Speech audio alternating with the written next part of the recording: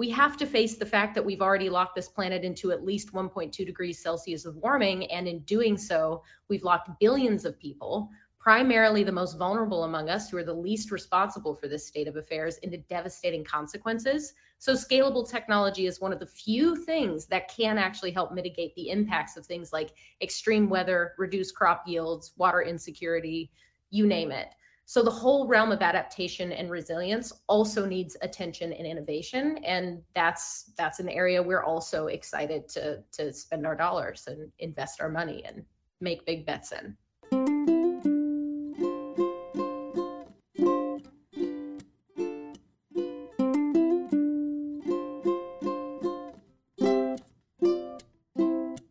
Well, we've heard the clarion call on the imperative to invest in climate adaptation technologies and strategies. Now let's hear from someone doing just that.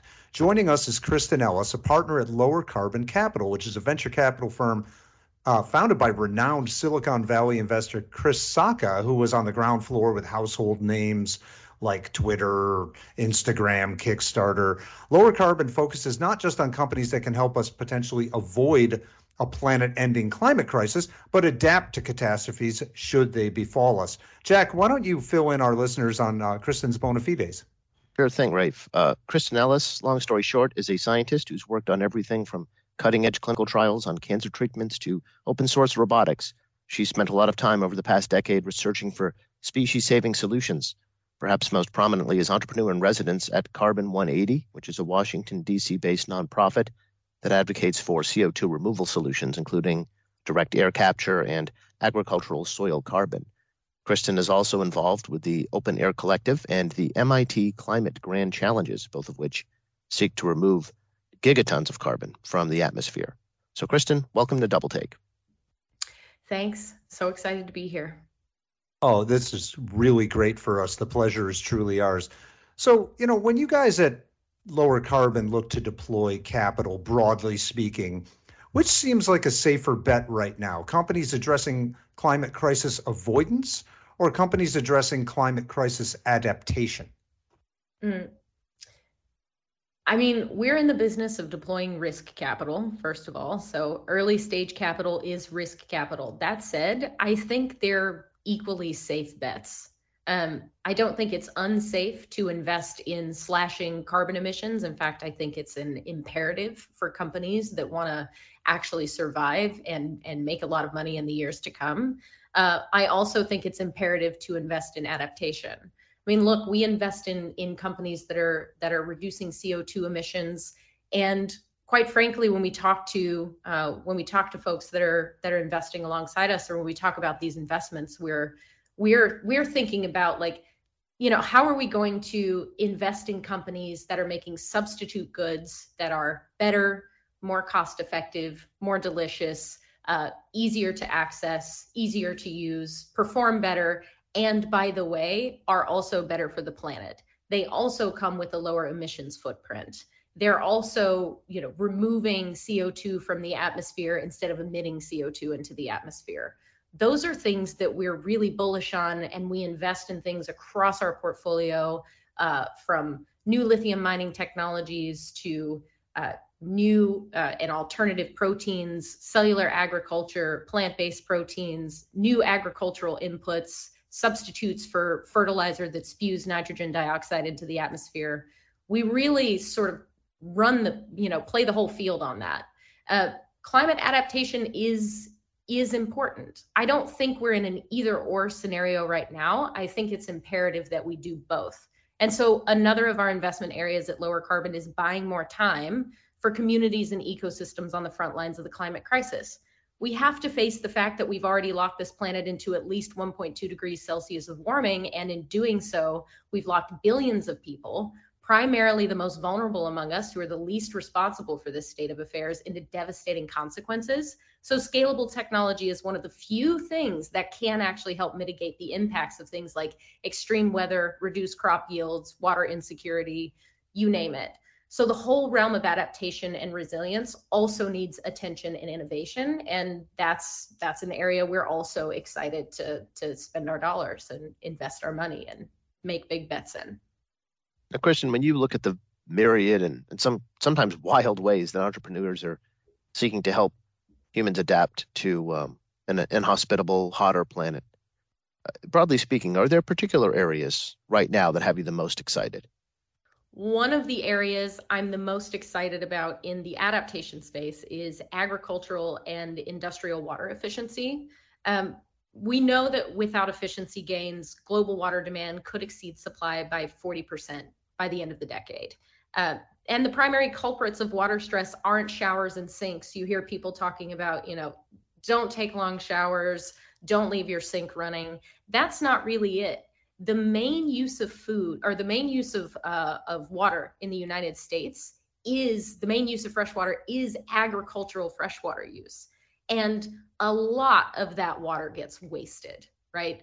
A lot of that is from over irrigation, legacy irrigation equipment. So one of the companies that we've invested in is building a universal retrofit for legacy agricultural irrigation systems to enable farmers to have remote control over those systems so that they can cut the water on and off from their smartphone from anywhere on the farm. It will also automatically cut off the water if, for instance, one of the sprinkler heads breaks, right? And so this is something that has already saved millions of gallons of water in the seed stage of the company. They've deployed 100 devices, just over 100 devices on farms across the upper Northwest. They've already saved millions of gallons of water, right?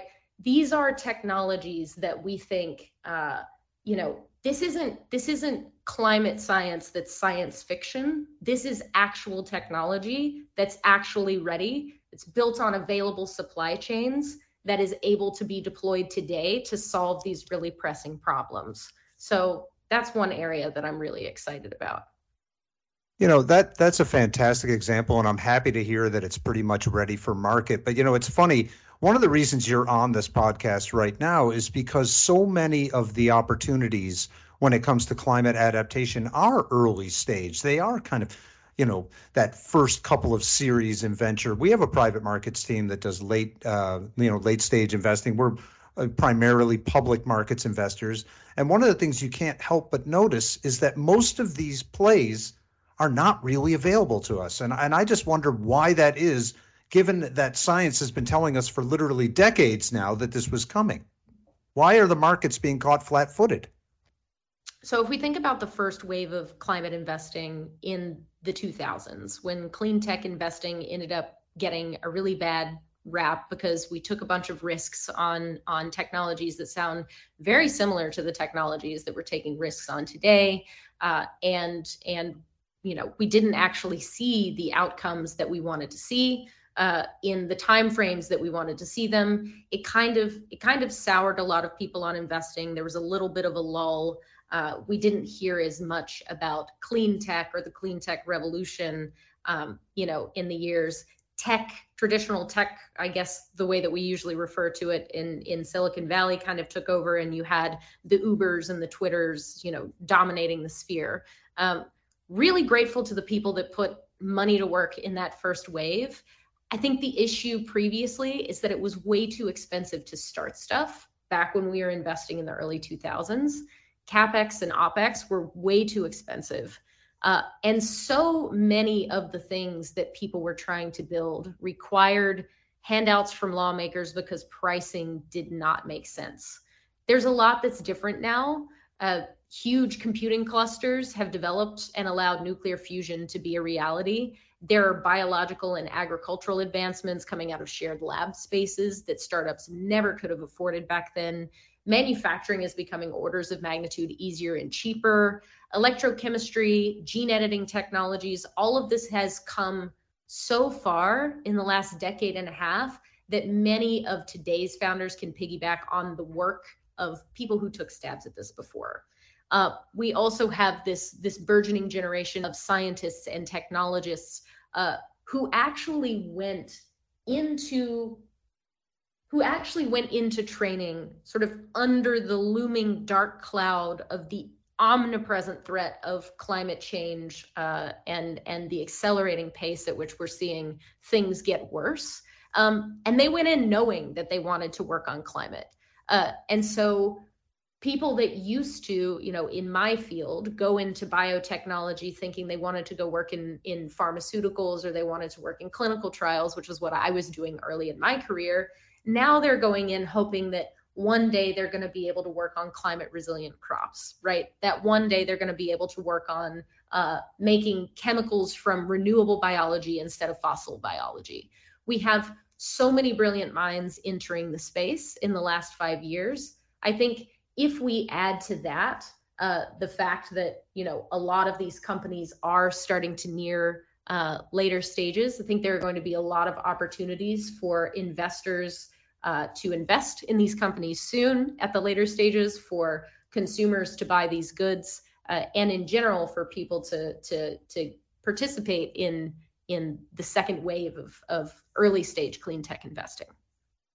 What an interesting take. Thank you for that. If I could just follow up quickly. So just as the stars are aligning now, it feels like, all of a sudden central banks around the world are hiking rates like they never have before, and the cost of capital is skyrocketing. How is that impacting investment in climate adaptation technologies and strategies? So we are living through weird times, right? There's still a petro-funded land war in Europe, interrupting access to critical materials. There's a lot of cost in new builds. The cost of supply chains is going up. The Fed is raising rates. Markets have responded to all of this accordingly. What we think this means for early stage climate tech startups, a lot of our startups are feeling the squeeze, but we're actually glad to be investing in climate, and we've seen some amount of strengthening in some parts of the sector. The companies that our founders are building have real world utility, and more likely than not are mitigating one of the problems that are currently being exacerbated by the rising costs of energy, broken supply chains, robust inflation, you name it. There's nothing that can fully insulate a company from a prolonged global market downturn. But again, we believe these companies are on the winning side, being on the side of cheaper energy, smoother supply chains, expanding access to materials that are better, that are cheaper. That's unquestionably an asset in our minds. Also, policy and regulatory changes are too slow, but the recent, the IRA, the CHIPS Act, there are a lot of things coming in and a lot of tailwinds emerging that are actually making it more attractive to think about investing in climate technologies, to build climate companies in this environment. What everyone else is experiencing is turbulence. A lot of our companies can experience as tailwinds. Some of them may be too far from commercialization to benefit right away, but we think this period will likely come out being unusually accelerative for companies that are building in these spaces, companies that are reducing emissions, companies that are trying to remove carbon from the atmosphere, and companies that are working on helping us adapt and be more resilient to a changing climate. So, Kristen, you mentioned regulation, and I'm wondering if the private markets, in your view, can do all it takes here to get to where everybody wants to go, or will there need to be more capital infusion, more significant capital infusion from governments? We always welcome the capital infusion from governments. We think this is great. Again, I refer to these as tailwinds, right, for us, and not as necessities, because we tend to bet on founders that are building a better future with tech that is just superior, and that is going to win in the market on its own merits, right? We think that the technologies that the companies we're investing in are building, we think those technologies are going to speak for themselves in the market. We don't bet on politicians writing better policy. We don't bet on regulators, waving sticks at big companies. $370 billion for climate is a huge deal. We think it will multiply the value of our companies. We think it could speed up the deployment of things that we invest in and get things to market faster. I don't think that the bets that we're making are going to require that intervention. in order to make it big in the market. We welcome it. I'm very excited to see that this is happening, but yeah. Well, there you heard it, folks.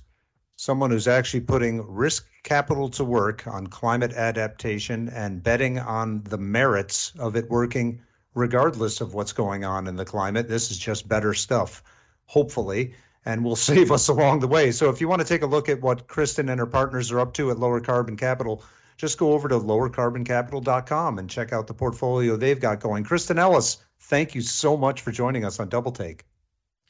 Thank you so much. It was so great being here.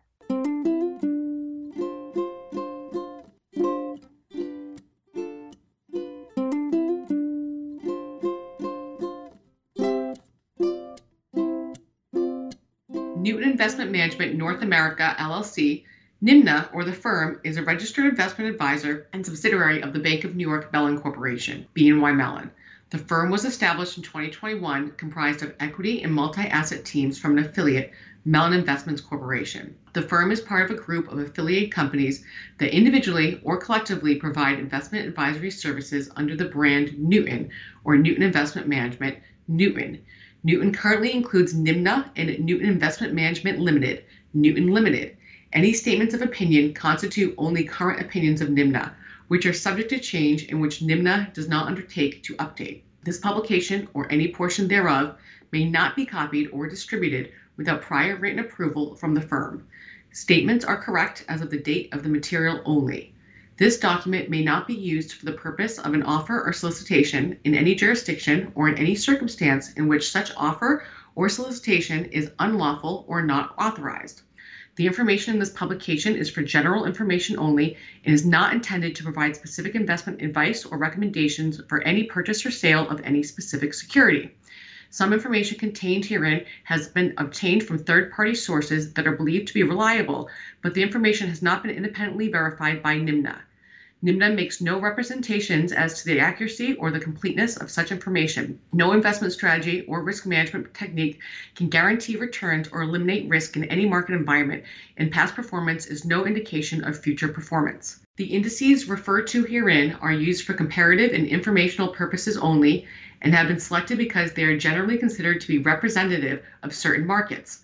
Comparisons to indices as benchmarks have limitations because indices have volatility and other material characteristics that may differ from the portfolio, investment, or hedge to which they are compared. The providers of the indices referred to herein are not affiliated with NIMNA, do not endorse, sponsor, sell, or promote the investment strategies or products mentioned herein, and they make no representation regarding the advisability of investing in the products and strategies described herein.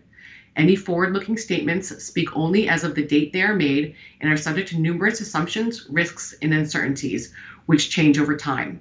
Actual results could differ materially from those anticipated in forward-looking statements. If distributed in the UK, EMEA, Australia, New Zealand, this podcast is issued by Newton Limited and may be deemed a financial promotion. Newton Limited is authorized and regulated by the Financial Conduct Authority, FCA, 12 Endeavour Square, London, E20 1JN, in the conduct of investment business.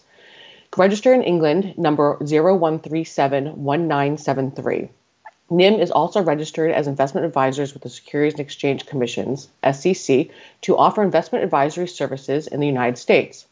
If distributed in Canada, this podcast is issued by either Newton Limited, which is availing itself of the International Advisors Exemption, IAE, in the following Canadian provinces: Alberta, British Columbia, Ontario, and Quebec. The IAE is in compliance with National Instrument 31-103, registration requirement, exemptions, and ongoing registrant obligations, or NIMNA, which is availing itself of the IAE in the following Canadian provinces: Alberta, British Columbia, and Manitoba. The IAE is in compliance with National Instrument 31-103, registration requirements, exemptions, and ongoing registrant obligations.